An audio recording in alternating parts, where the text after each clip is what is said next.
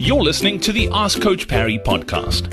If you'd like to join thousands of other runners from around the world who are getting direct access to Coach Parry, his science-backed training plans that work, and a community of runners to motivate you and hold you accountable, then head over to coachparry.com/ask. Welcome back onto this edition of the Ask Coach Parry podcast. My name is Brad. We've got the coach with us once again. Lindsay, nice to catch up.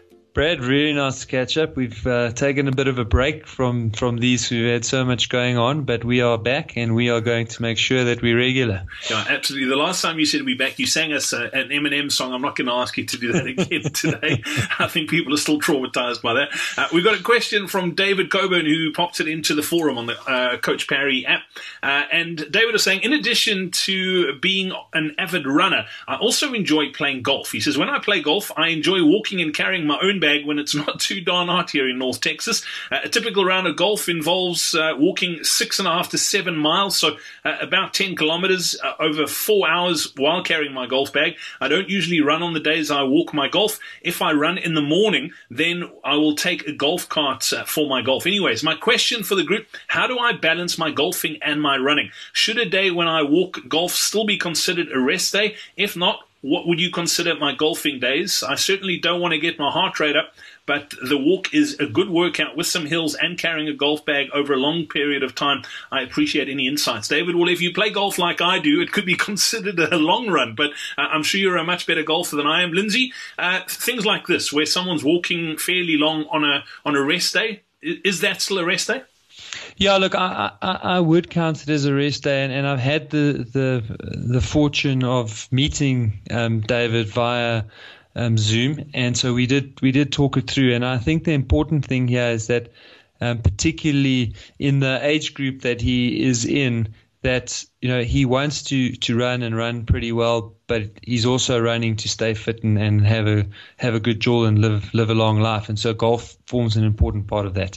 And when he's fit, he plays much better golf.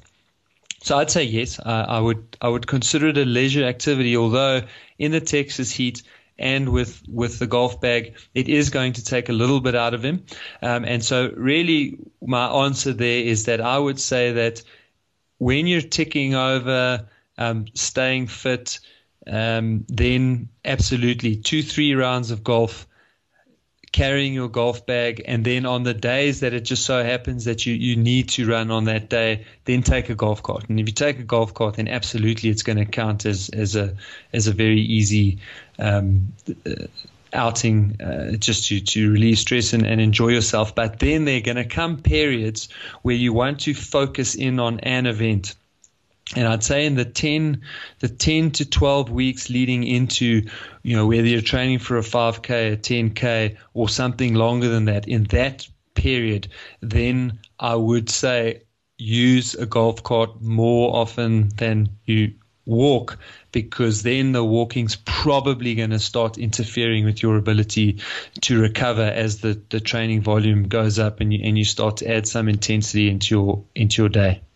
Brilliant, David. Thanks for the great question. Coach, thank you for your time. We look forward to catching up again soon. Cheers, Brad.